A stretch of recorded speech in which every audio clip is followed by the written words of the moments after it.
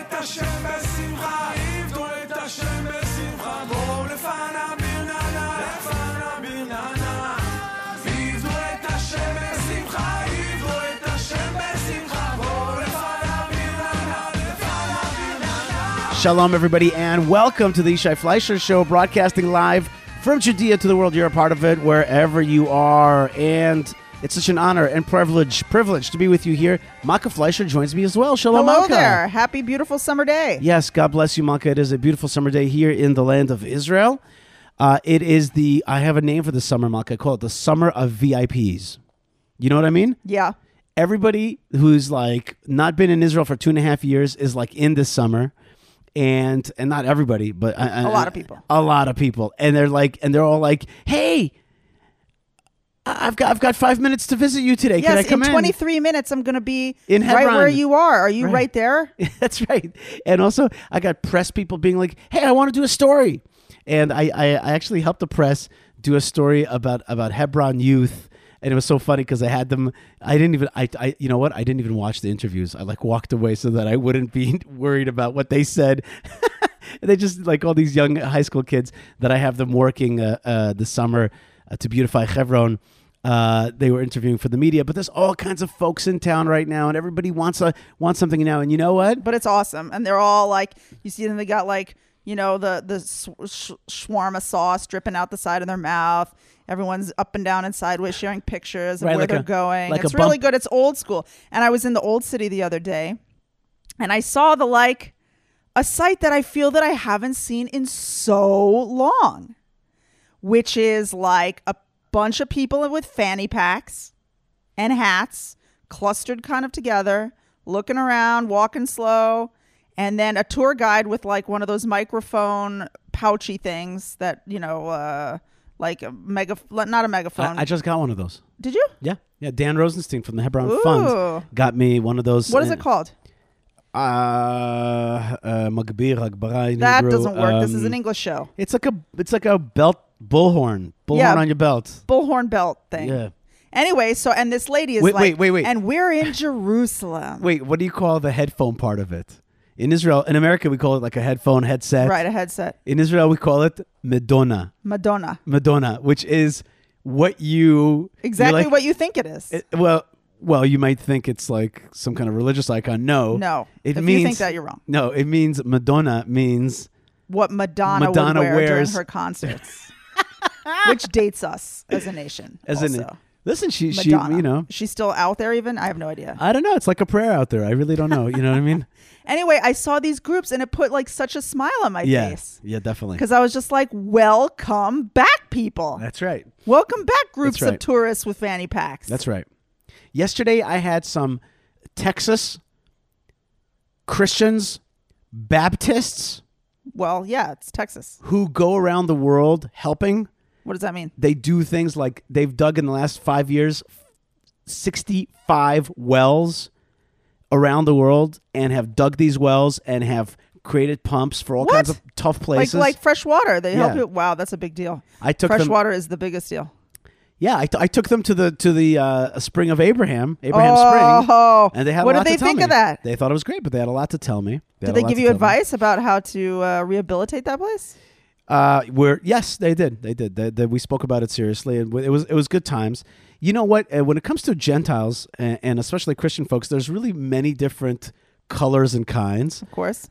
They had the Texas, of course, being from Texas, they also had on their body somewhere A symbol of Texas. Well, Right, right, because that's what Texas is about. Otherwise, you're not proud of yourself. Right. So It's not good. So That's they bad. Were like within Gotta represent. Within 10 seconds, I knew they were from Texas because they 'Cause literally they're had hats wearing with it all Texas, up and down and shirts with sideways. Texas. Sure. Yeah, I love that. I wish Israel was more like that. It really could. It be. will really be. It should will be. It will Yeah. be. I mean, if we're not that, then the Palestine replacement They're narrative. great at that. Yeah.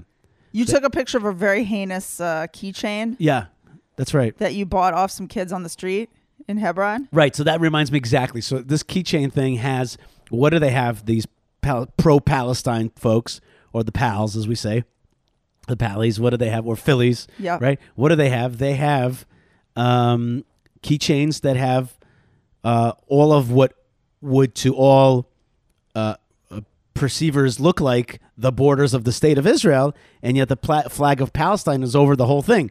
So I had another Christian And group. you put that picture of the keychain up where? On your Twitter, on your Facebook, on your Instagram? I put it on my Twitter. that one up on because I Twitter. put like more angry little things on Twitter because it's a more angry place. So, so then I had this other group from not Notre Dame, but Notre Dame. Yes. Okay, if you say Notre Dame is in Europe. right. Notre Dame is in the United States.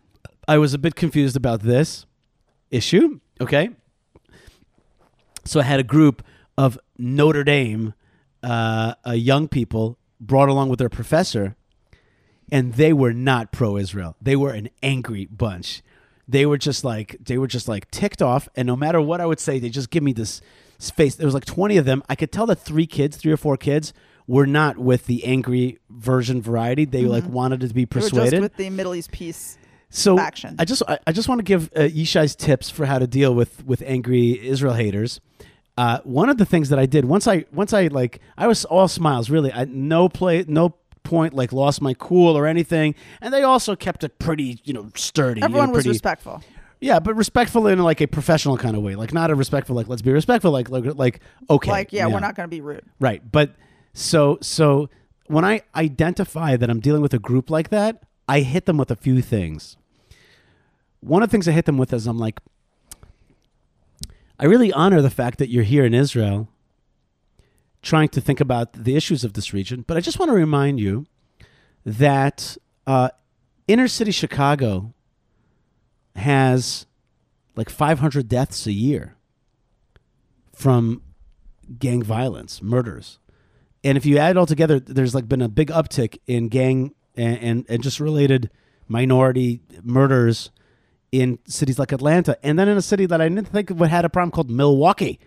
Milwaukee has violence problems? Yeah, so That's Algonquin that's for right, the good land. The good land, right? So Please write in if you know what we have just referenced. Continue on, Yishai. So Wait. No, it's not continue on. What is it? carry on. In any case, Darn, I'm missing it. Oh, the Texan folks said, what they say? They said like Party on, Yishai. Party on, Malka, Yishai. party on, Malka, for Yep. sure. Back to the regular scheduled programming. In any case, so Malka, you threw me off. I'm really sorry. Your group. Yeah, your anti-mean group. So I'm just like, you do know that there's a lot more violence in inner city America. So if you want to solve a problem, because there's like a lot more people Right, dying. if you're trying to make some peace. Right, there's a lot more people violence. dying in like your country. Right, And in your backyard. And then I'm like, man, it's kind of funny for you guys to give a lot of advice when you're not when it's managing your own issues in your so own well. in your own like peaceful country when there's like You have no natural predators. right. You seem to have a problem. So I'm just I was nice to them. I'm like, I just want you to consider that like before solving other people's problems and understanding our issues is a long thing. Since really we've been living in this place for like 3,800 years, and we've been living with the Arabs for 1,300 years. So us and the Muslims know each other. So it's like, I think that, and here's another line I said to them. I'm like, I think that the 400 million Arabs will figure out a way to deal with the 7 million Jews. And since we've dealt with each other for 1,300 years, I think we could work it out without foreign intervention. And I used a different country. I'm like, I don't think Denmark needs to help us figure this out. We'll figure it out, Right. We'll figure it out. What would they think of that? Well, whatever they thought of that is I was hitting them over the head gently but firmly Like with a pillow. with a Like with some foam, but not a very soft foam. right. I was letting them know that like don't get too uppity. Don't get too uppity around here. Like God bless you, but you don't know diddly. Oh, I gave him another example of this Danish girl who says to me, I don't know much about the religious history of this place. And I'm just like, you mean the history? Yeah, the history. And I said to her, like, but you really don't know that much about it. So, and then she's like, well, I do know that the League of Nations created a mandate for Palestine, for there to be a Palestine here. I'm like, then you literally know nothing. I'm like, are you at joking all? me? I'm like, a mandate for Palestine means the Jewish state of Israel. It just wasn't Did she called not Israel. know that? No, she goes, no, you're wrong. What? I'm like, you have not read the next line of it. You didn't even read Like it. at least wiki it Right. before you get here. No, yeah, but they don't need to know facts. And it's not really important what the past was, she told me. She said, what's important is today. I said to her, frightening. You know what I said to her? I'm like, that is colonialism, what you just said. You want to come to our region, tell us that the past is not important. You want to fix everything right now. Right. You, based on the with fact your that, like blondiness, you're going to come in here. Well, I called her a white colonialist a few times. Yeah, I said that to her. I'm like, I bet she ooh, liked you that. should see her. They physically wince. You just go, you're a white colonialist. You're coming here. You literally said you don't know. She goes, well, we know. I'm like, you literally just said a minute ago that you don't know the history of this place. You don't know it. So you're coming here with solutions. You don't even understand who's what. You don't speak the languages. I said to her, I speak. I'm a Jew. Okay. The other guy's an Arab. We have similar genetics, similar religions. We have been living with one another for 1,300 years, maybe much longer if you count it from the biblical period. So I think we understand each other much better than you, my white colonialist friend. Okay. And Did she like melt into the ground? Well, what I think is important sometimes you got to bat them down a little bit. Sometimes you gotta deflate them a little bit because they come in with their colonial haughtiness, like they're gonna like tell you. And it really is true. Like when it's not just a tactic. Like what you're talking about are strategies to deal with people, but you're dealing with reality, meaning to say these people are coming into Israel and they're actually thinking that they can like wave their finger in your face, right? When they legitimately do not understand what's going on and don't exactly care. Right. They just want to tell you what to do and that and like be the decider, and that is colonialism. Right. So then this from Notre Dame. I was just like, go with yeah, it. just It's American. It's American. This kid, his name is Amen. So I'm like, is that like from the Bible? Like amen? Is that what he's like? He looked at me like he wanted to like burn me down. He goes, it's Irish. It's EAMEN. I was like, like amen. It's like okay, amen. okay. You know? Like I'm I'm, you know. Yeah. I'm like, okay, bro. Okay, go ahead. What's your question? So he goes, you said earlier that immigration is one of the tactics of the jihad. He said that? He said he said to you. He said, but you Zionists, you're the same thing. You guys have immigrated from Europe to this land, and your whole thing started in 1948, and now you've taken over other people's lands. Okay. So I said to him, first thing is, you're right that part of immigration is indeed part of Zionism. And not everything that I say is part of the jihad means I'm like totally against it. Like, okay, like, yeah, we are coming back home. Right. That's number one. Second thing I said to him, we're sitting right now in a synagogue built in 1540 by Jews in Hebron. I said to him, we didn't wake up one day and decide to immigrate and colonize a piece of land. We had two commonwealths here. We're from this land. Our language is from this region. Our peoplehood is from this region. You're sitting in a synagogue that's over 400 years old because we've always been coming to this region. Zionism doesn't start with Herzl, God bless him, a great hero in my opinion. It started with Abraham. It started certainly with the Jews that were kicked out by the Romans. I said, we've always been Zionists in the sense that we've always yearned to come back home. And I said to him, with respect, and I'm not saying that you're saying this, I said to him, but with respect, I want to say to you that the narrative that you spoke of, I'm not saying that that's what you believe, but the narrative that you spoke of is an anti-Semitic narrative. I said to him, to make it that the Jews came to Israel in 1948, and that's when it all began, is an erasure of all of our history. It's an absurd replacement of all that we've been and all our connection to this land, and it is a form of anti-Semitism to erase our connection. It's a gaslighting, It's directed against Jews, right? And he did not like that answer so much, although he was respectful.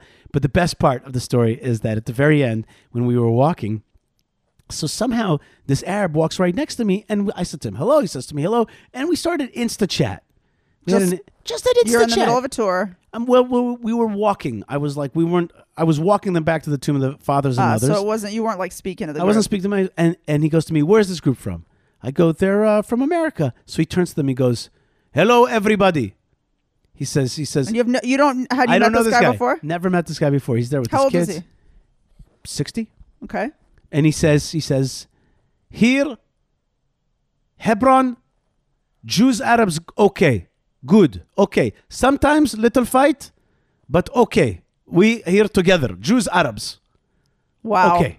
And then he like waves to them. And Wow. they gave him And what this happened look. to their face? It took me time to analyze their face. And here's what their face said. Bro, you're off script. Okay? That is not what you need to be saying to us in front of him. What you need to be saying is occupation, Yeah, this colonialism. guy is I can't see oppressing my me. mother. Okay, that kind of business. Wait, were okay? you actually walking on the same street? Yeah, we were walking the same street. So they weren't barred Oh, from walking on that I street? showed them. There was all these Arab kids walking past me. I'm like, New York Times 1 month ago said, or 2 months ago said, that Arab children cannot walk in the streets of Hebron because of the settlers. I'm like, this is so. Look, here it is. Look, here it is. It's like, here's a kid. Touch, it's right there. Fluff his hair. Yeah. So anyway, it was really funny stuff. But many, of course, excuse me, most of my tourists right now are just psyched, curious, interested, pilgrimage to Abraham and to Sarah. We talk about matriarchs and patriarchs, obviously, and all that kind of stuff. And just endless people, Jews, non-Jews. Everybody's coming out of the woodwork to connect right now. And it's a very special summer. I call it the summer of VIPs because everybody's like Nice. a VIP. Well, which means if you're coming this summer, then that's you, baby. That's right, absolutely. You're the VIP. Okay, Malka, I want to shift gears for a second and just dedicate the show today to something. Yesterday, I went to a funeral of a very dear friend and somebody who I felt in my heart was about to become a dear friend, and a surprise heart attack of some kind took him out. I had been chatting with him on WhatsApp that very morning, and that is my friend Sam Shmuel Solomon. And he was a rabbi. He was a black belt. He was a great businessman. His full name was Rabbi Shmuel Leib, a son of Avigdor Mordechai. Shmuel Leib ben Avigdor Mordechai, Sam Solomon. He was also a very well-known philanthropist in our parts. He was funny. Really funny. Really funny, really cute. He had a little bit himself a Woody Norris thing going on. Woody Norris. Woody Norris. It's a disease that Israel has, which is one part Chuck Norris, one part Woody Allen. He himself was a kind of combination of Chuck Norris, Woody Allen. But I would actually make him know. You know what? He's like, I would say Chuck Norris / Alan. What's the lawyer? What's Dershowitz? Dershowitz. It's like he had a Dershowitz side. And he made he had a very successful business in jury selection, teaching lawyers how to select proper juries. He had the biggest like moot court, a fake courtroom in America, and they really like taught people how to select juries. And very interesting, very Jewish, And he built a beautiful house here in Eretz Yisrael, and I was just at a wedding that he officiated at. Officiated the wedding? He officiated it like a ruv, like a rav. You know what I mean? He did it like b'dikduk with great, caution, Attention to detail. Right, attention to detail. It was wonderful. He did such a good job. He was funny and cute and halachic. Wow. Terrible. It was truly a terrible he was blow. like such a healthy person and such a like lively person. He would show up a lot at like English speaker right wing type stuff. He had an organization called Chetz, which he dealt with a lot of European stuff as well, European jewelry and European cemeteries. And I was about to have him on the show, and I just toured him. Together with some, strong people from America, and I mean, I can only in this kind of situation, I can only have my only nechama, my only solace is that when a person is like, God forbid, not killed, right, and God forbid, he got taken away, right, he and was so it's everything's fine. So Hashem was gone. like, okay. You know what I mean? And I still have his last WhatsApp from me at 6:58 yesterday morning, and then by 9 o'clock he was gone. And I was at the summit, at the funeral again here in Eretz Yisrael. I think all over the world, but especially here in Eretz Yisrael, when the body is yet out of the ground, there's a lot of pain. There's a lot of almost bitterness. Bitterness at such a loss. And I'll tell you the truth. I felt a bitterness. I did. I really felt a bitterness. I still feel a little bit of bitterness. Right. Well. Yeah. I still feel a little bit of bitterness. It was so unexpected. Yeah. And you were kind of looking forward to developing that relationship, and instead it just got It just got cut off. Good. And it's one of those things that just seemed kivyachol not to make any sense. Yeah, it was like a person who seemed that it was like he had so much more to do. Yeah. But evidently not. I hope that he selects the jury in the sky. Yes, and, for all of us. Yeah, he's up there selecting the jury in the sky. That's right. I like that. For all of us sinners. Yeah. Down here. And that's good. I like that. Yeah, that's what I said to them. Yeah, but he leaves behind his wife and his children. That's right. It just it hurts. It hurts. Yeah, it hurts. And it felt, frankly, there are people who pass away, and then it's like, wow, that's a completed life. A rabbi of mine just passed away just now. Rabbi Simcha Wasserman. Chaim Wasserman. So, excuse me, Rabbi Chaim Wasserman. He passed away. He had a full life.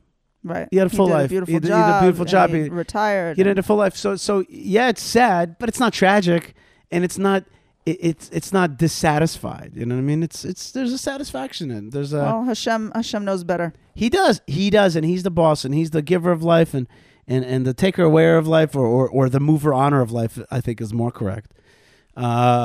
Takes away when you're really bad. But the point is that anyway, there's how it is. Death is so final, and so, or at least from our very, very, very limited perspective in this world. In any case, I want to dedicate the show today to Sam Solomon. He was a great Jew. That's what it was. He was just a great Jew. That's really what I mean. That's what I think of him. I think of him as a great Jew. And Rabbi Shmuel Leib ben Avigdor Mordechai in the Shema should have an aliyah. I will say that I have a gut feeling that I'm going to be able to do something nice in his name. That's nice. That's my. I hope so. I've put it inside as a goal. Do you know what you want to do?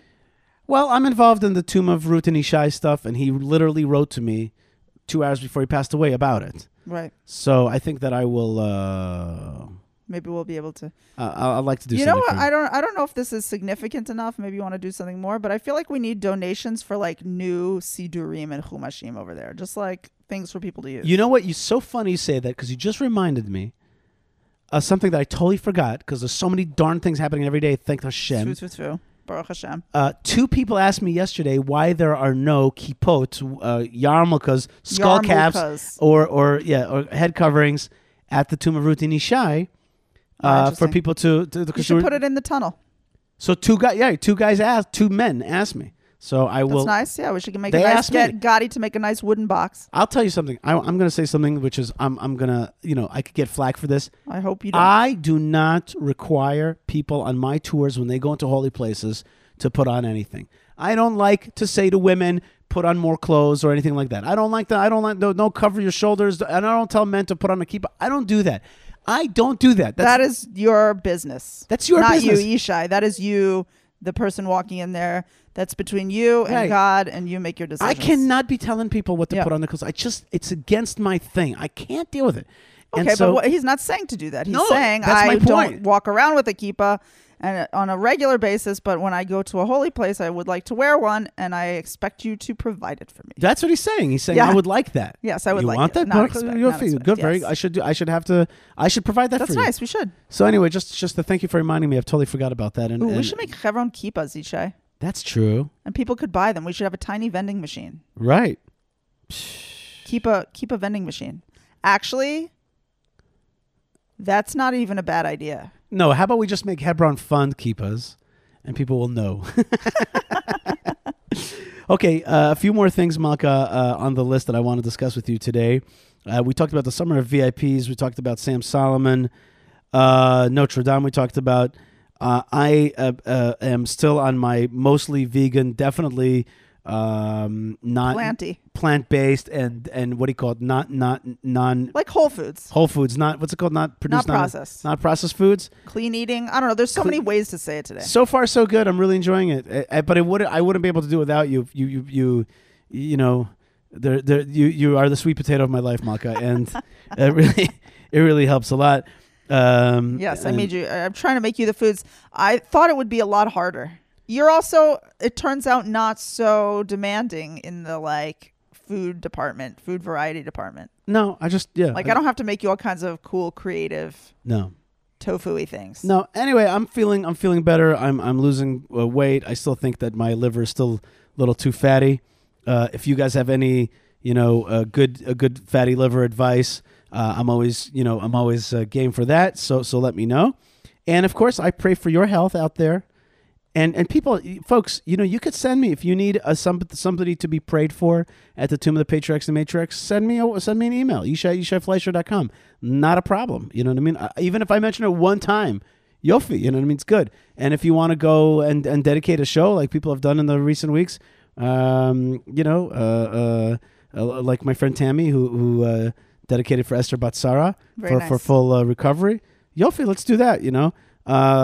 There's a way to dedicate the show. It's easy.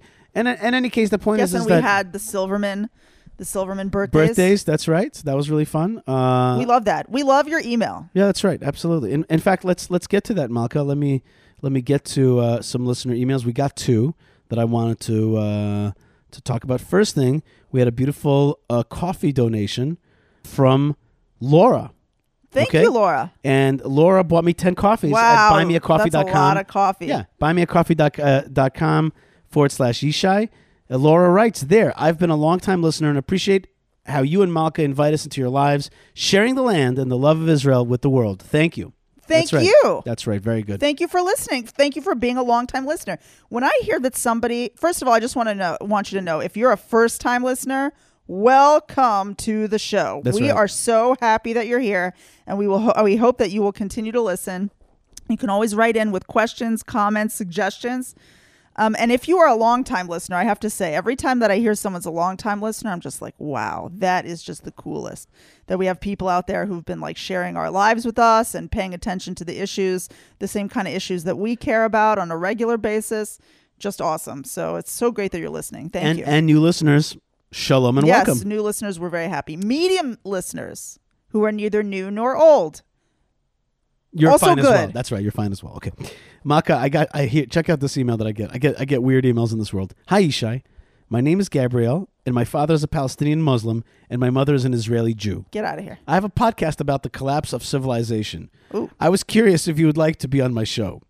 What is And the name of the show is Collapsology. Like collapsology. Okay. Yeah, you should be on that show. Of course I'm going to be on that show. But the that point sounds is, interesting. I'm like, wow, we want to hear that story. I just thought to myself, I have a podcast about the collapse of civilization. Okay. I mean, like, Well, there's, the Jewish history is filled with the collapse of civilization. I guess so. I think We don't collapse, and all the other civilizations collapse around us. The end. My good friend Stephen in Texas writes, Yishai, really liked the segment of the recent Yishai Fleisher podcast episode with the interview of your daughter, Leah. One can observe the maturity listening to her thinking and speaking compared to an interview done some months or maybe the last 2 years. It is a praise to God working through you and Malka, reading and applying the truths from the Tanakh and seeing the importance of parenting, teaching, and encouraging your kids in God's way of thinking, speaking, and doing life. Shalom from Texas. Thank you. I want to second what you just said, Stephen, and that is there's a new sticker in Hebron. Yeah, like a bumper sticker? A bumper sticker. It has 2 words in Hebrew. Daberito. Talk to him. In English, 3 words. Talk to him. Just talk to him. And that's one of the things that I so encourage parents to tell their kids.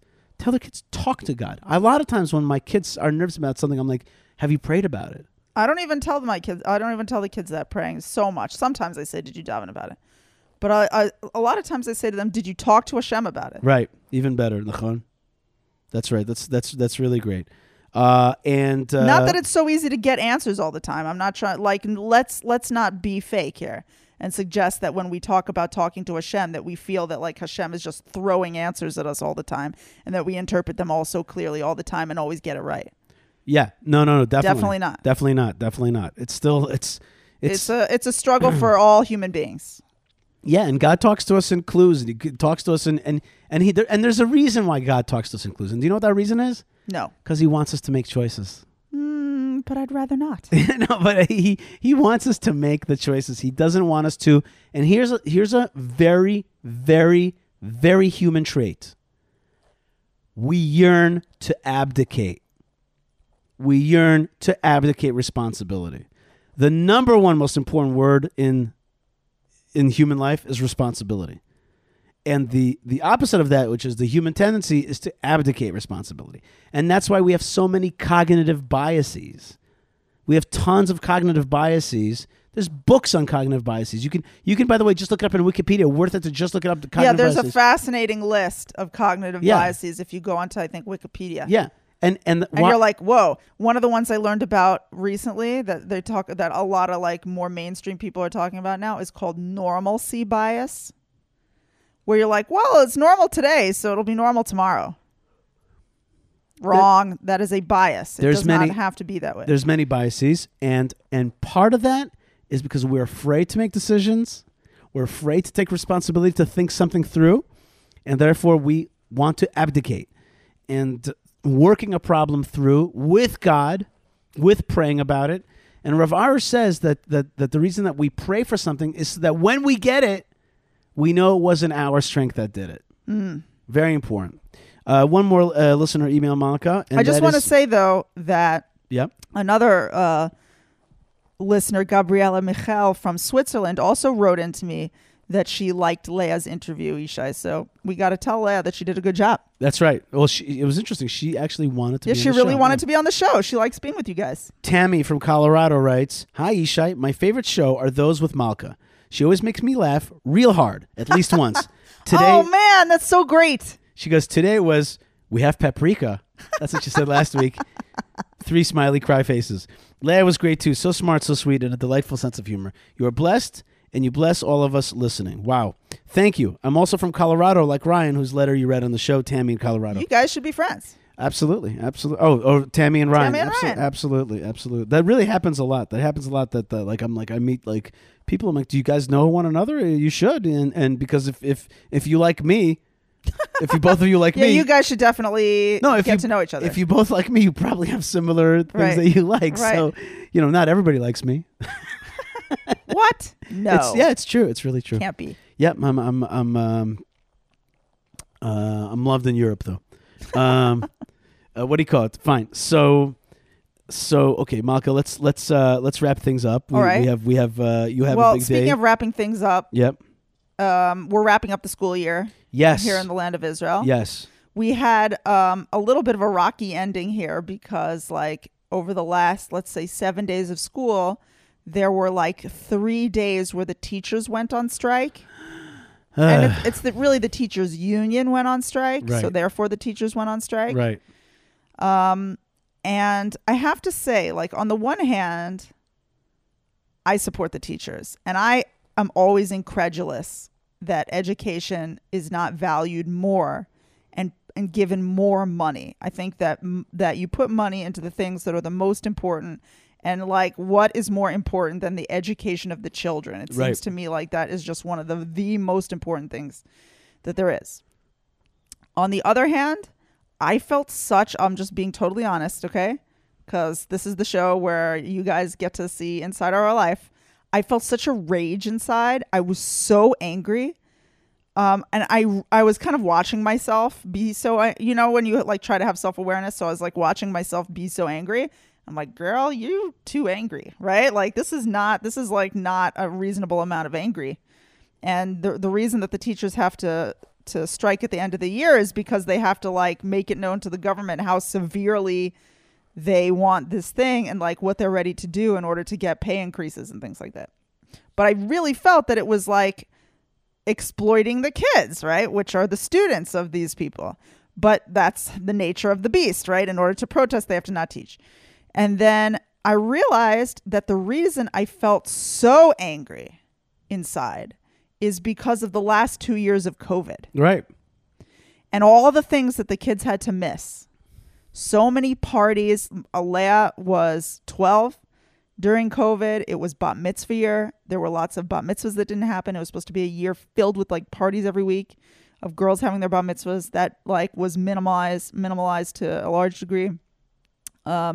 Israel received his first ever Sidur, his own Sidur. Parents weren't invited to that. I couldn't go. I sat home literally crying as he got his Sidur and I wasn't able to see. And just all these things, right, his prayer book. And there were just all these things that I felt we had been, and the kids had been locked out of and like denied. And then to think that they were going to be denied their last days of school in like a nice, happy atmosphere in which they're, you know how the last days of school are. It's like fun. They do fun activities and field days and parties and like, you know, fun stuff. And that they were going to have it taken away from them. It sent me into like such an anger. And I had to like I was really fighting it. Anyway, the teachers are back from strike. And the last two days of school are going to be the way they're supposed to be. The kids are at school today, so I'm happy. But I see I carry around a little bit of the COVID trauma. I want to tell you that I was amazed at Leah's like 8th grade stuff. Like they put on a play that lasted an hour with like it was an incredible with like play. Actually good directing like serious and play, a good serious music, everything. Then she came out with this 8th grade like booklet, like a yearbook. The yearbook. What a job! Beautiful they did. yearbook. Oh my God! I was thinking the kids myself, designed it themselves. I know. I was like, I don't think that we were. They're like 14, right? I don't think we were anything approaching this level when I was a young boy in America. Well, the technology has advanced so much. It used to be that who could sit down at a computer and do something like that? You need like a serious professional. For anyway, that. I don't know. There's like Canva and stuff like that. They did a great job. These kids, they really did, and they are set to be productive people. Oh, listen, that's it. We cannot finish this segment with that story that you finished that you told right now about the rage and the school year. No, let's not. Yeah, and it's a good point, and I appreciate it. But I must tell you, you just reminded me about how I want to finish up this like part of the show. Okay. I recently volunteered to tour the IDF cadets for the officers corps. No, not officers corps, for the cadets for the next officers in Israel. Okay, there's a famous officers school. It's called Barachad, and everybody goes to that when you want to be an officer in the army. That's how you have to start. You start at Barachad, and I was going to tour them. I went to tour them, and I toured them at 7 in the morning. 7 in the morning. They left Barachad in the Negev at 4:30 in the morning. They got there anyway. Awesome. And I had a great time, and I started the tour off right. First, I asked them about themselves. By the way, this is the most important thing in a tour, friends, I find, is first, you tell me about yourself. I say, why are you here today? Tell me about why are you here? Who are you? Tell me. If it's 100 people, I still make them mostly tell me. Wow. Because it's important. Because then you establish that I want to hear from you. Right. And that we have a rapport. It's not a frontal, I'm giving over stuff. It's like we're in conversation and I care about you and I understand you. Oftentimes I tell people I know where you're from and this, that. I understand. Okay. Anyway, I give this tour and I do my thing and they're all happy. But they keep saying to me, is there going to be time for prayer? Is there going to be time for prayer? I'm like, yes. Was this a religious unit? Absolutely not. It wasn't a unit. It was a course. And they were so not it's for religious people looking. from all different all kinds parts of of the units. army, all kinds of and anyway, all kinds.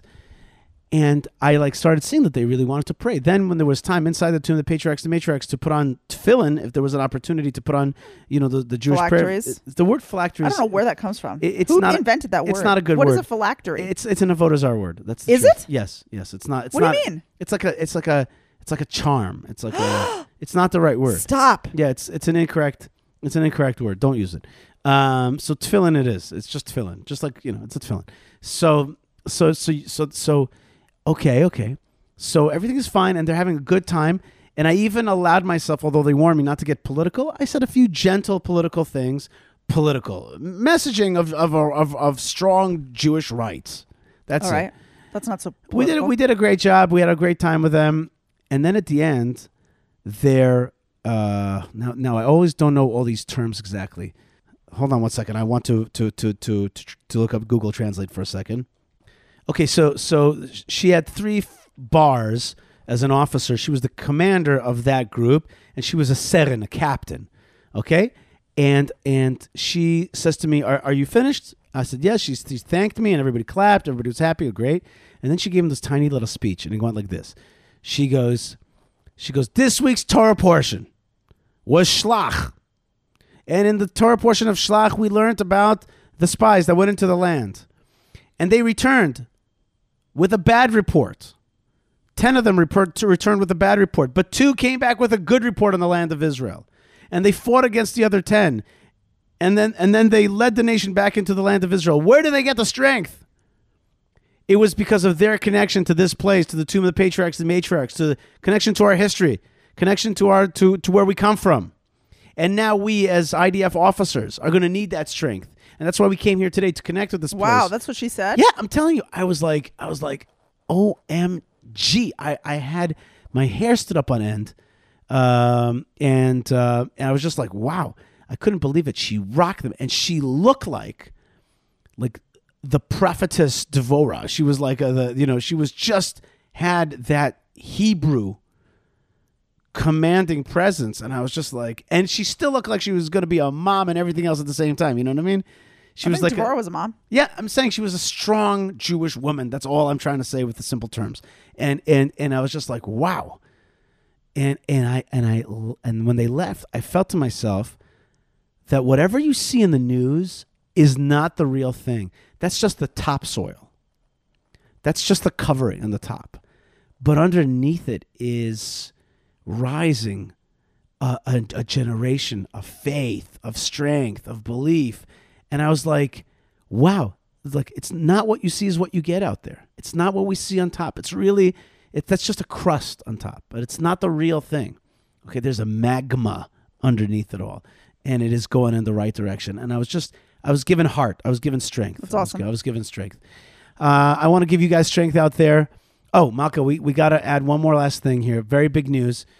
This Yishai Fleisher Israel podcast show that you're listening to is now joining the Israel365.com family. Wow, Mazal Tov. I'm very excited about that, and I've been in negotiation with them, and they are doing a great job reaching out to the world, and also especially to folks that I call the International Torah Congregation. Community. Or I was going to say either congregation, community, or council. Or A council sounds a little Elders of Zion. That's right. I'm saying now you guys can all have membership to the Elders of Zion. All I'm saying is that the International Torah community, that's non-Jews around the world that want to be part of the Torah that comes from Zion, and it's for Jews that want to be connected to the Torah that comes from Zion, from Zion. And it was my birthday last week, and as I was leaving for a big long day, I hit the radio and we heard that what's her name? Lauren Hill. Lauren Hill. She was like, what did she say? The joy of my world is in Zion, right? So I was like, yes. So I just want to thank the folks there, and I'm very excited to be part of the Israel 365 family. Part of the Israel 365 family is also Israel365.com is the Israel Bible, found at theisraelbible.com, a great product. With Hebrew English, with transliteration, with commentary about the land of Israel specifically, edited by my friend Rabbi Tully Weiss, who's the head of Israel 365. And also now joining the team is Rabbi Eli Michel and Shlomo Schreibman. Those guys are putting together a great team of content. Wow, that's exciting. And of connection to the world. And the Yishai Fleisher Israel podcast is going to be a part of that world as well. I'm very excited about that. So I want to thank Hashem for that. And I want to urge you to check out Israel365.com and all the stuff that they do and sign up for their emails. And it's great fun. I also want to thank the good folks, of course, at the Hebron Fund, the Jewish community of Hebron. We keep the mamas and the papas in Hebron safe and strong. Check out our site. Come on our best English language tour, hebronfund.com/tour. And of course, you can support our continued efforts to beautify and strengthen Hebron. And that beautifies and strengthens the rest of Israel as well. I want to thank the good folks at Prohibition Pickle for being so non-prohibitive in their pickling, okay? And allowing us to have great Ashkenazi snacks for Shabbat and keep us all in a kiddish state of mind. That's right. I'm in a kiddish state of mind. That's good. That would make a good shirt for them. That would make a good shirt for them. Kiddish state of mind. Check out their wonderful website. So many websites. Prohibitionpickle.co.il. Check out jewishpress.com. They put out our show, and we're also part of the Jewish Press family. They put out our show. They put out a great email called the Jewish Express. Check that out, jewishpress.com. A great content about the latest news and issues coming out of Israel. What else? Oh, yeah, J Brick. They put out awesome Jewish Legos. and I have Very cute. I have a project I have to. In fact, They have lots of little cute projects that your kids can make over the summertime. like a tzedakah box made out of Lego. A mezuzah, that's really a cool. mezuzah made out of Lego. My son Elazar, boy's room, Yep. has a Lego he made mezuzah. the mezuzah case, and we put a cloth inside, and that's the mezuzah on That's our right. boy's door. So cool. Can't beat that. So thank Hashem for that. I want to thank all the folks that donate through buymeacoffee.com/Yishai. It's just that easy. It's like $5 for coffee. It's this way to show some appreciation for the show and to buy me a coffee. And I appreciate the folks that give through that. Right, and we have donors who give regularly on a monthly basis. That's right. Through YishaiFleisher.com. Or through buymeacoffee.com. Or You can through do Buy Me a Coffee, both, right? Right. But I really want to encourage people to go check out your website, Yishai. You have a very nice website, and for people who like to listen, you can go through and you can see the archives of like everything. You can go back and click on stuff and listen through and see what we were doing on this day a year ago, and go enjoy all of our great content. That's right. I want to thank Hashem for this great time, and I want to urge you to come to Israel on a trip. This is the time to do it. Buy a piece of property. I had a group yesterday of good folks from LA, and they're like, Aliyah, yes, we kind of want to do it, but this, that, my practice, this, that. I said, buy a piece Just buy of property. something. It's not getting cheaper. And the kids were like, yes, see, we told you. And the wife is like, I told you. And I'm like, and I looked at them like, I know you. If the wife says I told you, like, you would do it. And I'm like, really? And he's like, no, I told her. And anyway, I said to them, just do it then. Just buy a piece of property here in the land of Israel. And of course, always urge you to imbibe the land of Israel through the wines, through the soft drinks, through the Beastlies. You can get Beastly on Amazon. You can get Beastly on Amazon. Beastly on Amazon. Do that. Just don't even. You're going on a road trip with the family. Probably not, because gas is so expensive. But let's say for a second that you're going on a road trip. I heard Reform Jews are walking to shul. The gas prices. Gas prices are so bad. Even Reform Jews are walking to shul. That's it. I'll be here all week. Anyway. Yes, but you can. You can take some Beastly on the road. That's right. All right, folks, you are listening to the Yishai Fleisher Show. Lots of love, lots of blessings, lots of good stuff. There's more on the show. I don't even know what it's going to be. We're going to see what was going to happen the next. Surprise for us all. That's right, surprise. So stay tuned, stay strong, stay connected. More great stuff is on the way. Thank you to Ben Bresky, Yocheved, Moshe Herman, Tabitha, and Lou when we're live for getting the show out to the world. More great stuff. We'll be back. Maka Fleisher, you're the best. Have a great summer. Shabbat shalom and lots of love and shalom.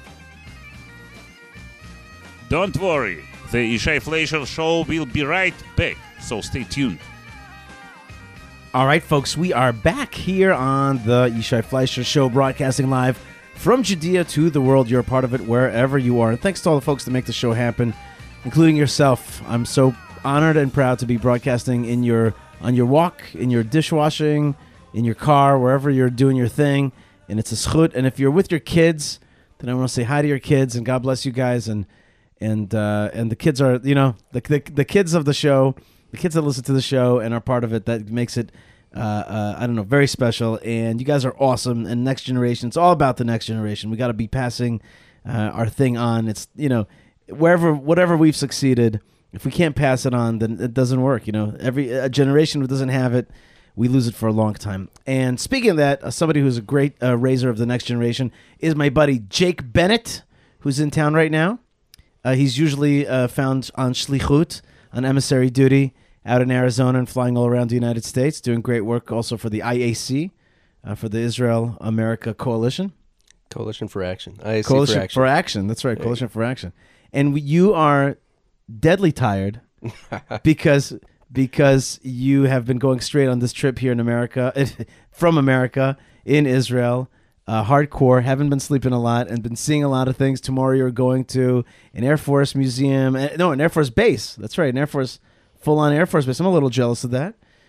You've been, and not only that, I know exactly where you've been today because you've been getting your hands dirty in Hebron, building retaining walls and doing stuff. You were like in. I was touring other people. You were with me. I'm like, Jake, put on your good shoes and get in there and build these walls with the masons. Right? Absolutely. That was my first time working with stonemasons, and I loved it. It was great. We're working on the Kever Ruth Yishai, the tomb of Ruth and Yishai. Yishai is King David's dad, and Ruth was it was his great grandmother. That's His right. great grandmother. Right. The grandma of Yishai. So right there in Hebron, and it was a beautiful thing. And as we're moving dirt and making these beautiful terraces for this courtyard area right outside, right in between the two Beit Knesset, the two synagogue areas, we're finding shards of ancient pottery, Byzantine probably. But a lot of Byzantine's history. a long time ago. That's 1,500 years ago. Yeah. And there were Jews in Israel and certainly in Hebron, these places. Some people say that the real exile of the Jews from the land of Israel actually came in the Muslim period. Because remember, the Byzantine period, it's important to remember, that's when the Mishnah is written in the land of Israel. And then even later on in the late Byzantine period, that's already when even the Jerusalem Talmud is written in the land of Israel. There are Jews in the land of Israel. The first Muslim invasion comes in, and they really kick the Jews out. And the Jews are and the place is basically desolate. They make it inhabitable. I like to think that the real hardcore galut, which does not mean, I don't mean the feeling of being exiled. I'm talking about really being exiled from the land is really, its hardcoreness is 1,000 years. Wouldn't you say, though, there's two phases to that exile? Because the first phase was the Roman exile from Jerusalem. Right. So they allowed the Jews to move to Yavne to write the Mishnah and Gemara. That's and they went to the north. So that exile from Jerusalem was an exile from service at the temple. And the temple was destroyed. The temple was destroyed. We were pushed out of Jerusalem. And I think that was the beginning of a new phase in Jewish life. But as you say, you're totally right, and it was a kind of, let's call it a chesed, a kindness, that in that phase of Jewish life, there were hundreds of years where Jews were getting ready for full-on exile, and also the Torah of the temple had basically been invalidated, erased, it rendered inactionable, and so the Jews sat down at Yavne and in the north to write down the law, to get it ready for travel, to get ready for disbursement, dispersion, okay? But the real dispersion lasted, let's say, I'll say it like this, from like the year 500 to the year 1500, right? So they were creating this portable suitcase That's right. for Jewish civilization and culture that we could take with us. And as I was sitting today with you for Mincha service, a minyan at the Marat Machpelah, the tomb of the mamas and papas, the Jewish family tomb, and we're reading Mincha, and we're reading about the service at the temple. It reminded me that I think a lot of people in our generation are so used to morning, afternoon, evening service and the liturgy that was created during that period that you were just talking about a moment ago, that they feel comfortable that replaced what we were told to do. But when you read what the Mincha liturgy is actually telling you, it's a complete instruction Right. Of what is supposed to be done, what we're supposed to do, what Hashem commanded of us. You know, my mom is not only a Temple Mount activist, but also a guide. She went pro on Temple Mount, okay? I know. And I just had a birthday. One of the things that I blessed my mom with, I said to her, is that not only should you know where the places are and all the history of these things, I bless you to also know the real action of the temple life. I'll be honest with you, I wish I had a mentor for this stuff. It's not easy. And it's not exactly, visual. You don't always understand, or let's put it this way, you need visual aids in order to understand it. A real consciousness of the temple. But one thing I have in my heart, which is, if I don't know all of the temple laws and its machinations, I know there are people that do. And that gives me a lot of nachas. That gives me a lot of feeling good in my heart because I know them. I know these people. And in fact, when I lived on the Mount of Olives, I was surrounded by those kind of people. I miss that because there were some real Talmidei Chachamim over there. Speaking of which, I toured Mount of Olives early this morning with your old neighbor, Josh Wander. And pal, Josh Wander. Yes, guy. Neighbor and pal. That's and right. And teacher. I've learned a lot from him, so I should not just call him a pal. He's a real teacher. Yeah, he made the good point that a lot of people in this generation are studying closely for the sake of learning so that they would be prepared when the day comes that the Beit HaMikdash is rebuilt. And he took me to a spot I had not been to before that was really special that I had read about. There's a story in the Gemara of it's, I believe it's Rabbi Hillel and friends standing at a point somewhere on the hillside looking across the valley at the Har Bayit and the place of the Beit HaMikdash and Josh Temple Mount, the Temple and the place of the Holy of Holies. Yes, right. And Josh took me to this place and he pointed out to me, notice over here there's no graves and no one's buried here. This is all bedrock. Everywhere else there's soil. Right. This is bedrock. And he said this is the place which is described in the Gemara, in the Talmud, as the place where the Parah Adumah, the red heifer, would be shechted for the purification ceremony. And it needed to be on bedrock. Is this part of the Dominos Flevit? Yes. It's not a cathedral, not a church. It's a pew, I think, and it's like a chapel.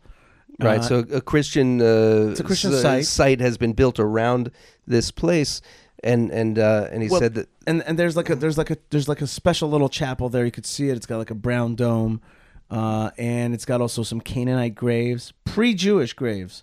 That I didn't see. Yeah, okay, yeah, and it's got all kinds of cool stuff. And you're right, there's bedrock there. He pointed out that the reason that they would do it on the bedrock was that they didn't want the blood from the Parah Adumah, the red heifer, to seep down into the graves to create some kind of an impurity for the graves. So they would do it in this place, this bedrock.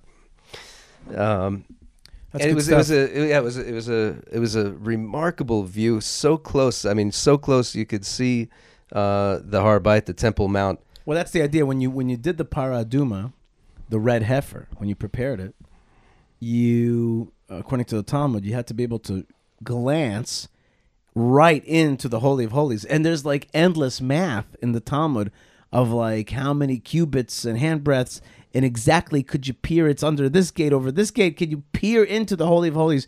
You had to be able to do it. It's interesting that we're talking about this because this week's Torah portion in Israel is Chukat, which begins with the issues of the red heifer.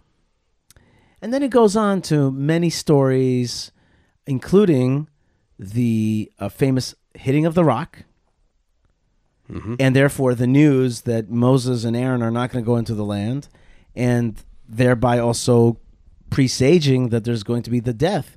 And then inside the Torah portion, both Miriam and Aaron pass away. Aaron passes away with great, like a very dramatic scene. Because Moses, Aaron, and Eleazar go up the mountain, and Moses and Eleazar come down. Now he's wearing the priestly clothes, and the nation's like, "Where's Aaron?" And they're like, they know that their beloved peacemaker, they're like the lover, you know what I mean? The one who creates love is up on the mountain, maybe where the Arabs say it is, which is an area of above Petra, in a place called Jabal Aharun, the mountain of Aaron. I've been there with my mom. So here's my theory. Why does the Torah portion begin with the red heifer? And one of Yishai's patented theories about Judaism is that much of Judaism is actually dedicated to longevity, eternity, continued vivaciousness and vitality. The fact that in Judaism the same word for victory is the same word as eternity, netzach, and that I've always found that interesting. Right? Yeah. It's like, because if we didn't beat you on the battlefield, we'll beat you in the long run. And the reason we'll do that is because there are things embedded into Judaism that keep us plugged in tight to God, and thereby keep going through the generations. And that's the marvelous thing that Mark Twain wrote about. He's like, that is a mystery. What is his secret, writes Mark Twain. And there's a way to describe that thing. That's the red heifer. The red heifer is the Jewish power to defeat the energy of death. And the Torah lays out, it's like, listen, I got a secret to tell you. This is how we beat death energy. So you got this death energy on you. I can help you beat that. Here's the way to do it. And the truth is, it's almost like a broader topic, which is Judaism has a lot of ways to beat the death energy. Don't eat the pig. Wash your hands in the morning. Keep your sexual life in a very tight and not too licentious path. Keep the Sabbath. There's all these things that keep you healthy emotionally. Does not pass it on from generation to generation. All kinds of things that we do in order to pass it on and to remain alive forever, not individually but as a nation. And that's exactly what we needed to hear before we were told that Miriam and Aaron and Moses were going to die. Because if you hear that, you're like, wow, this is a heartbreaker. Wow, the big stars are going down. That means the whole thing is set. The sunset is setting. You know what I mean? You got to balance that transformation, that big change for the community with a message of hope and life. That's right. And eternity. Yeah. Eternity / victory. Netzach. I'll tell you, it's a little piece of trivia and kind of off topic, but I have a tradition with my kids at home on Shabbat. We get elite milk chocolate, which has a picture of a cow on it, right? And it comes with red packaging, and the slang term for that chocolate is bara aduma, right? Right, like red heifer, but it's milk chocolate in a red wrapper. Israeli milk chocolate. Israeli milk chocolate. So we bring a little piece of Israel and sweetness to the home, and on Shabbat. Where do you get it? We get it at the local supermarket. They sell it at a lot of supermarkets around Phoenix.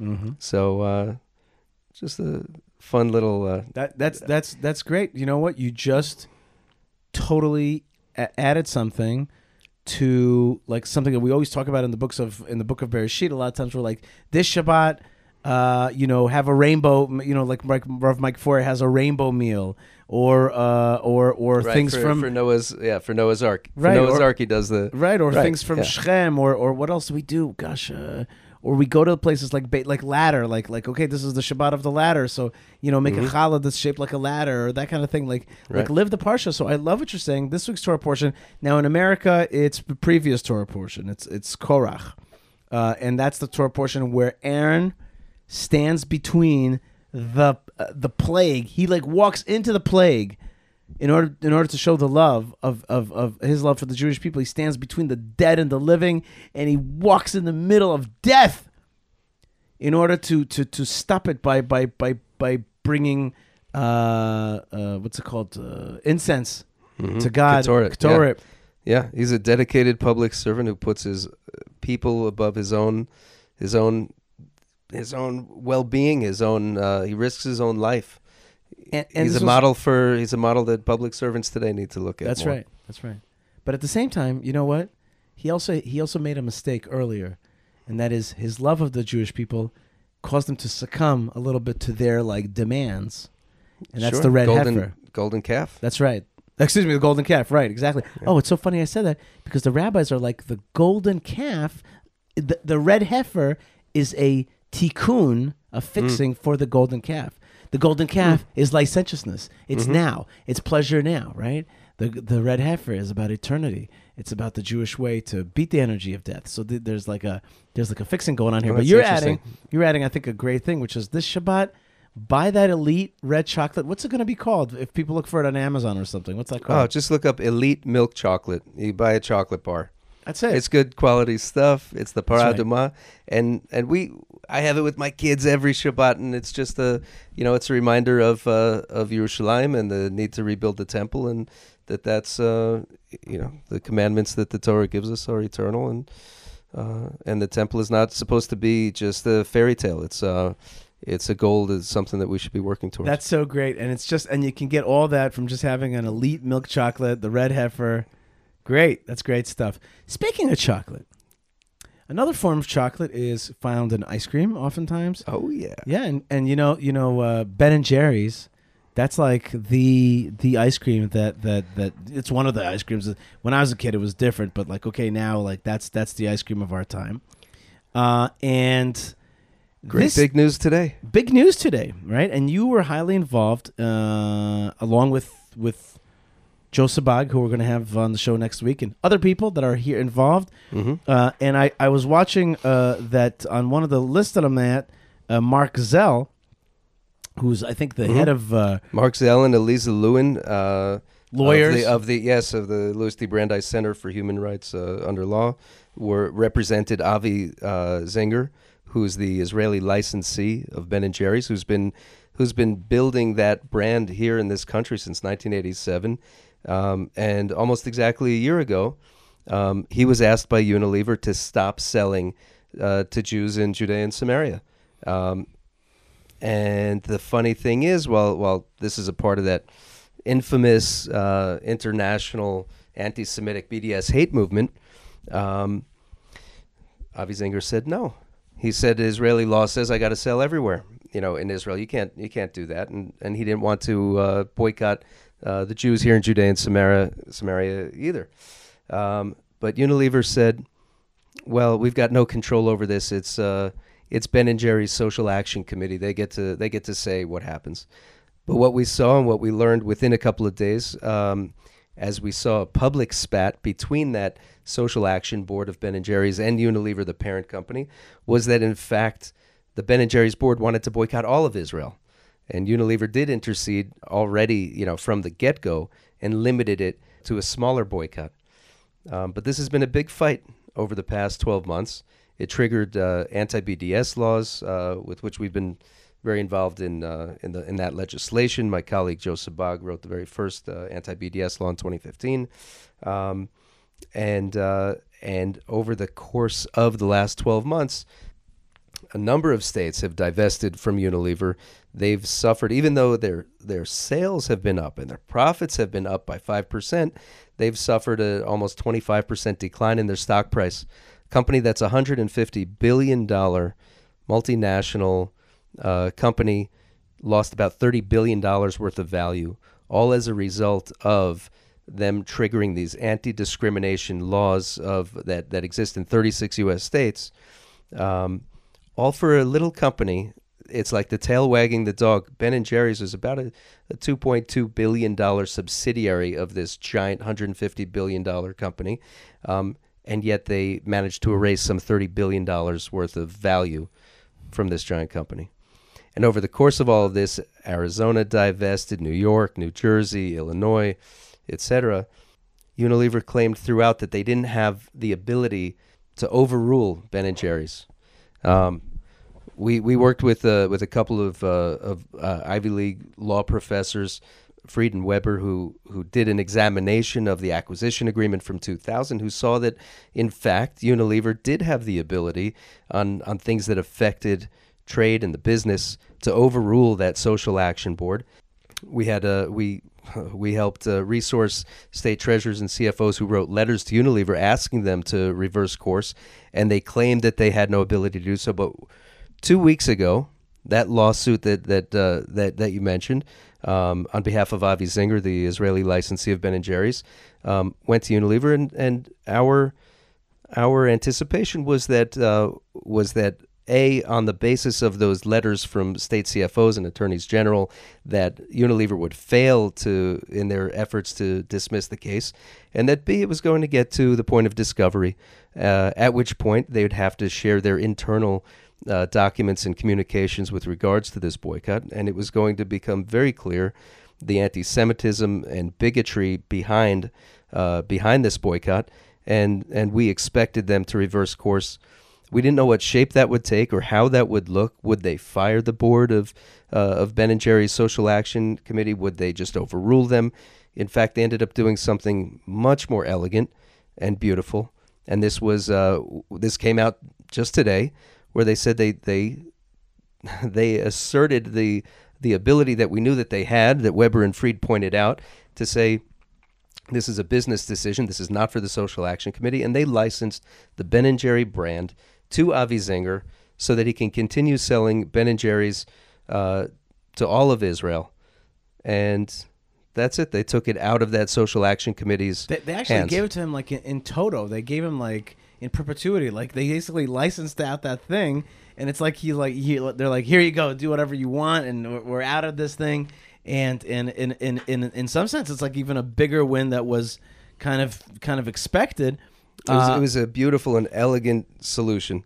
I'll read what Mark Zell wrote. He wrote, the crux of the deal is that Avi Zinger now owns forever the right to manufacture, sell, and distribute Ben & Jerry's products in Israel, Judea and Samaria, and all the territories. This was a huge defeat for the BDS forces. The principal condition is that Avi Zinger can only manufacture, sell, etc. under the Ben & Jerry's logo in Hebrew and or Arabic. By the same token, Unilever is prohibited from exploiting the English logo in Israel, Judea and Samaria, and the territories. Avi gets a perpetual right to use all product formulations, etc. And Ben & Jerry's packaging, including the famous Woody Cow. Avi has manufactured this ice cream now since 1987 under a renewable license, but now he has the right to do so in perpetuity. In other words, he now owns the business outright. This is huge. I'm in. BDS never expected such a result. Their campaign completely backfired. So the BDS hate movement, which has been trying to... I notice you don't say the BDS movement. You add this word in the hate movement. Because a lot of people don't know what it is. So, let's just be clear.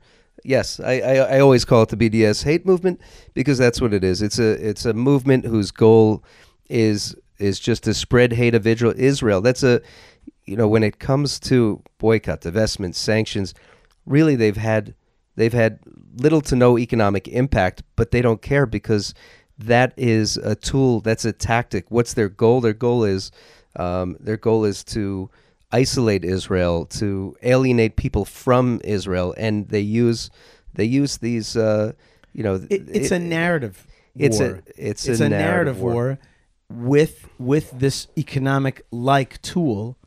It's one of the subsidiaries of the narrative war. Mm-hmm. It is in fact a way to bully people who want to be friends with Israel. That's a key word, by the way. You just said bully, because when they defend their movement, they say, "Hey, this is our free speech. We're free speech people." But they're the opposite of that. How do they try to achieve their economic boycotts? They're not asking people to go out and make business based on their own convictions. They try to bully businesses into boycotting not just Israel, but companies that do business with Israel. It's a bullying campaign. Right. That's one of their strongest tactics that they use. That's how they got Airbnb about 5 years ago to boycott Jews only in Judea and Samaria. They were willing to do business with Arabs, but that was the nature of their boycott. Right. And all that is to besmirch Israel's name at the end or make people afraid. People don't know this. I try to explain this sometimes, but fear is a narrative. Be afraid to talk about Israel. Be afraid to go to Israel. Be afraid to connect with Israel. Be afraid to fly the flag of Israel. Mm-hmm. That is a narrative that they want out there. It's mafia intimidation. Yeah, it's a mafia-style intimidation. That's right. Intimidation and coercion. And yet today, Rosh Chodesh Tammuz, we can celebrate L'chaim with some red heifer elite chocolate and with some Ben & Jerry's. What is their flavors called? The chocolate Choco Maco? I don't know what it is. I don't know, but I'll tell you what. I think every bite of Ben & Jerry's is going to taste sweeter this weekend because somewhere curled up in the fetal position, sucking their thumb, is the head of Ben & Jerry's social action board, who's an Israel hater extraordinaire. Who talks, on her own website, you can go and see it. She talks about needing to end the occupation of 1948 of all Jews in Israel. By the way, if you ever deal with an occupation person, just first thing you just say to them, when does the occupation start? They'll tell you their truth, which was 1948, which what they mean is Israel in toto is what they want to get rid of. Let's just be real. There's no two-state solution business. Don't even use that expression. You know what? I've been telling people for a while, this phrase two-state solution is itself a kind of a manipulation. It's a partition plan. Call it a partition plan because that's what it is.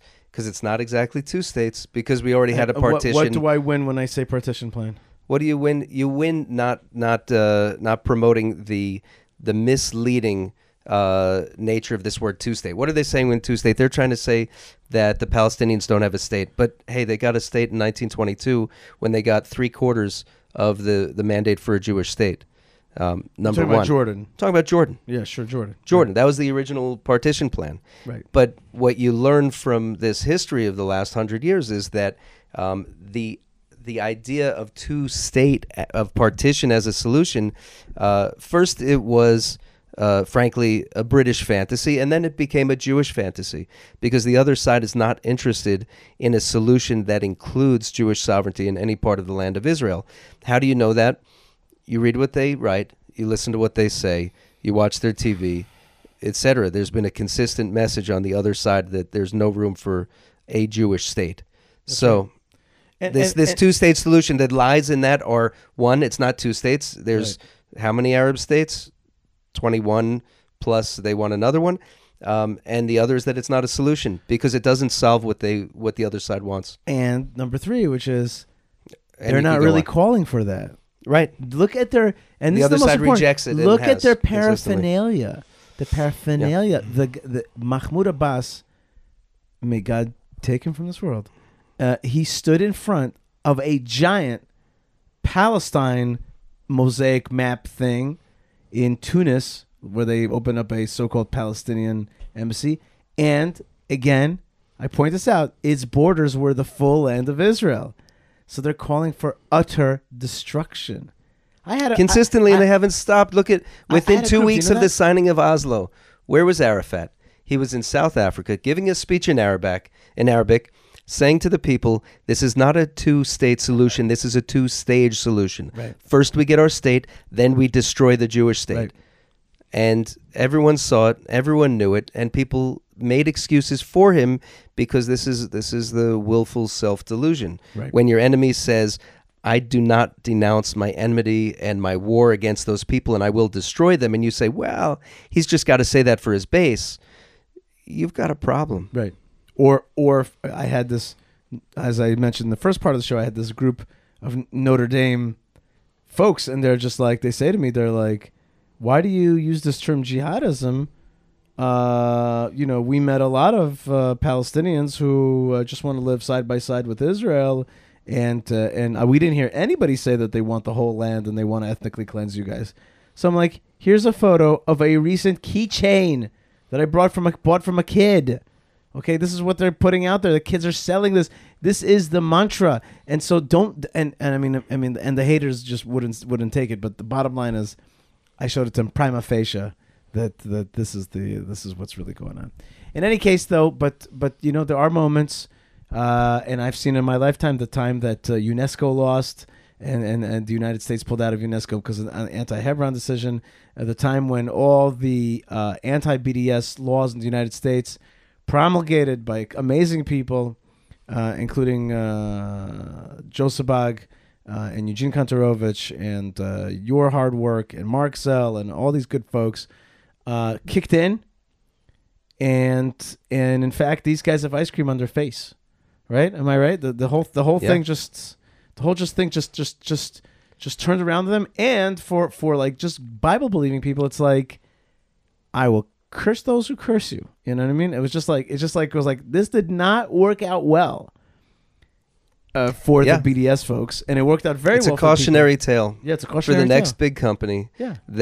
that gets strong-armed and bullied and coerced into promoting discrimination against Jews and discrimination against Israel. Now we have to also do that war on the many other fronts of the narrative war, and there are many. There are fronts against the Bible, and there are fronts against archaeology, and there are fronts against a Jewish state, and there are fronts against the land of Israel as it's being taken away. And you guys, put up a great and victorious fight against BDS, but we got to put up a fight just like that, if not much stronger, to hold on to the land of Israel, because it's being stolen from underneath our fingers, and we can't allow that to happen. God forbid, can't allow that to happen. Jake Bennett, I want to thank you so much for putting up that beautiful terrace wall today in Hebron and getting your fingers dirty and your shoes dirty with mortar. I had my whole body dirty. You were dirty. Yeah. When I got in the shower, the dirt ran down the tub to the drain. Did you keep washing it so it doesn't get stuck in the? Yeah. Right. Nothing's clogged up there. But and what's mortar in Hebrew? Oh boy, I'll tell you, that's a word I had to ask the stonemason many times because it just wouldn't stick. Do you remember it now? It's a tough word. So in the end, we started calling it beton and cement because right. So it sticks. I hope it sticks better. Wait. I'll give you a clue. It starts with meh. Mellet. That's it. Mellet. Exactly. Mem Yeah. lamed tet. That's right. Mellet. I just kept wanting to say it backwards or something. I don't know. Mellet. Jake, this show is made possible by a lot of different kinds of friends. First thing, we are now going to be partnering with the Israel365.com folks that get the story of Israel out to people around the world, including Bible-believing folks around the world. And so that's Israel365.com, what I call the International Torah Congregation or community, International Torah Community. That's the folks around the world that want to get closer, want to hear the news from Zion. So that's Israel365.com, and also one of their products is the Israel Bible, theisraelbible.com. Put in coupon code Yishai, bang, 10% off of God's holy word. That's pretty cool. Where are you going to get a deal like that? And if you talk to me before Yom Kippur, maybe I could get you a deal in expiation. No, sorry. Then also I want to thank the good folks at Hebron Fund for protecting the Jewish community of Hebron. And that is protecting the mamas and the papas, the first family of Israel, as you call it, the family tomb. The Jewish family. I want to add something. I learned something at the Marat Machpelah today. I learned something about the tefillin box that I did not know, that I had asked a few people when I was young and never got an answer. There's two kinds of shins. Yes, on the box of the tefillin, on one of the boxes, the one on the rosh. On the head. There's a shin with 3 arms. That's the letter shin. And then there's a shin with 4 arms. And so I had a wonderful conversation with a man named Yonatan.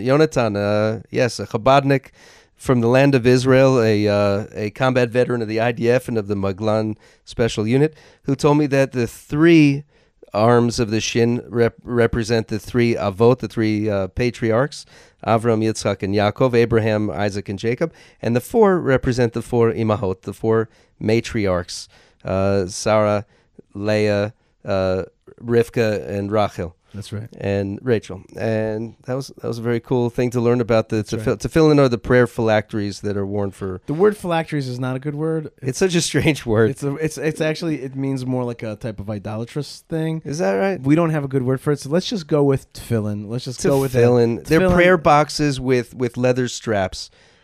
How about that? It's important to know that the box itself is also leather. People don't know that. They think it's some kind of plastic or wood. It's actually hardened leather, and with a kind of shiny black, and they're housing. Maybe we should use housing for parchments of scripture. You know that verses I have. Of scripture. I don't want to limit anybody's gender roles. I really don't. Okay, and I'm really open-minded and all that. Okay, not too open-minded, but anyway. But I have a saying that the phylacteries. Oh, you use that word. That's a fill-in. That's fill-in. That's a fill-in. Are the male scrolls because men traditionally would go out of the house. So this was the portable scroll that you could take to the synagogue, and it was on your body. And women have the mezuzah, which is the scroll that protects their zone. And when we say protects, what it means is it draws in God into your house when you put a mezuzah on your door. And it draws in God in on your body and on your person when you put it on. And so I made this like separation, like this one is, and I don't want to limit anybody's roles if people are out or not out, whatever it is. But I'm saying this it actually expands for women. When my daughter asked me, Daddy, why don't women wear tefillin? I said, look at the door. Mommy's got mezuzah on the door. That's right. It's the same Shema Yisrael. That's right. And exactly. And that's mommy's, and she doesn't have to put it on because she's too busy doing everything that a mommy does. And right. And my daughter loved that. Yeah, it's beautiful. It's really. I learned something else about the tefillin. Yeah. That I'll share with your audience because, when you learn something new, you want to share it. Sure. That the Rosh tefillin is actually has 4 compartments in it. That's right. The yad, the one on your arm, has only 1 compartment. Mm-hmm. And so an explanation of this is that in our brains, in our minds, we might have many thoughts, and there are people who think this way, that way, the other, but we're all unified in one heart. So the one that's on your yad, on your arm, is close to your heart. The one on your head is close to your brain. That's right. So Very good. that was a nice. We had a good prayer time today at the Marat Machpelah. That was very special. And then good work. And we were with our good friend Jeff Balaban, and it was a lot of fun, and his wife. And we had a lot of talks about what the flag stands for and what the state stands for. And we had a lively day of living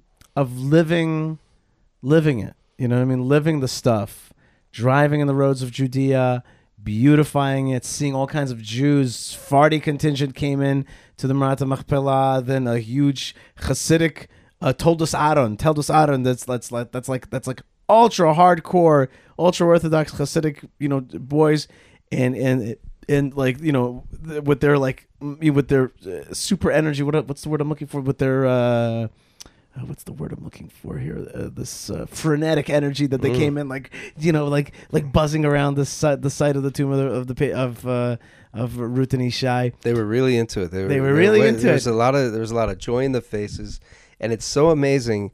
After such a short period of time, after you began fixing up what had been a neglected and really decaying area and turning it into a beautiful visiting place, how many people visited in the afternoon that I was there working with your stonemason, building that retaining wall for the terraces?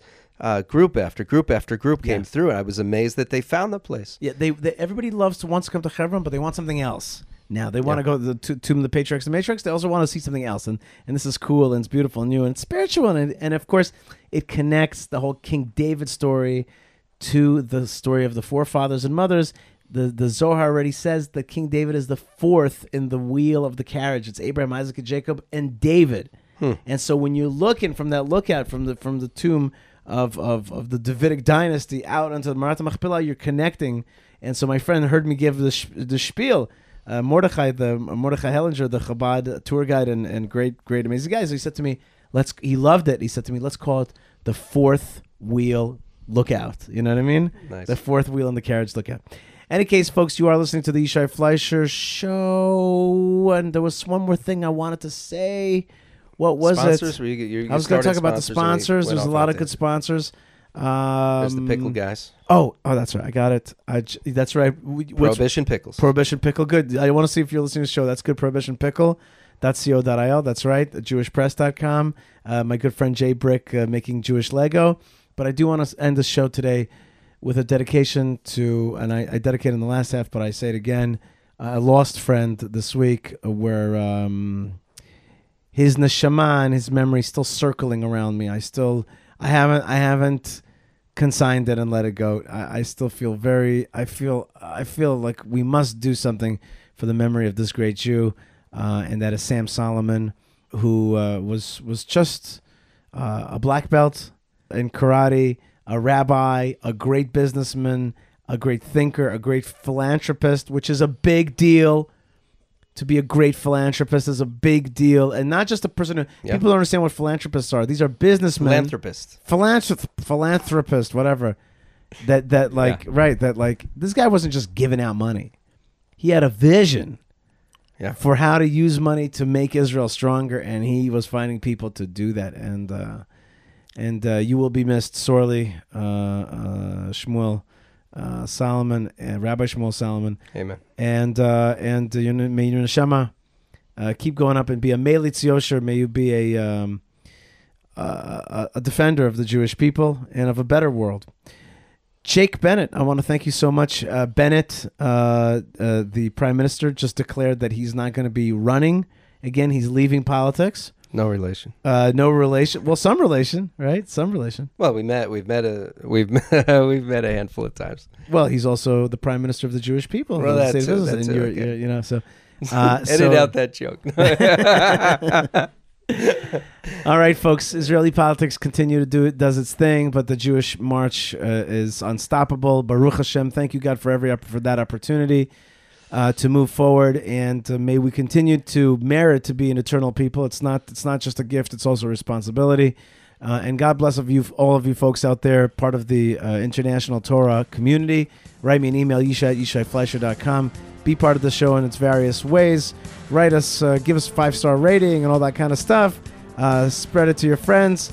And most importantly this is coming Shabbat. Sit at the table with your kids, study the Holy Word, and say L'chaim with a little bit of chocolate from the land of Israel or a Ben & Jerry's and say Am Yisrael Chai. God bless you folks. Jake, thanks a lot, and Shabbat Shalom. Shabbat Shalom, everybody. Shabbat Shalom, everybody, and Todah. Oh, yeah, and let's not forget Ben Bresky, Yocheved, Moshe Herman, Tabitha, and Lou. You guys are awesome. Shalom, everybody. Lots of love and blessings.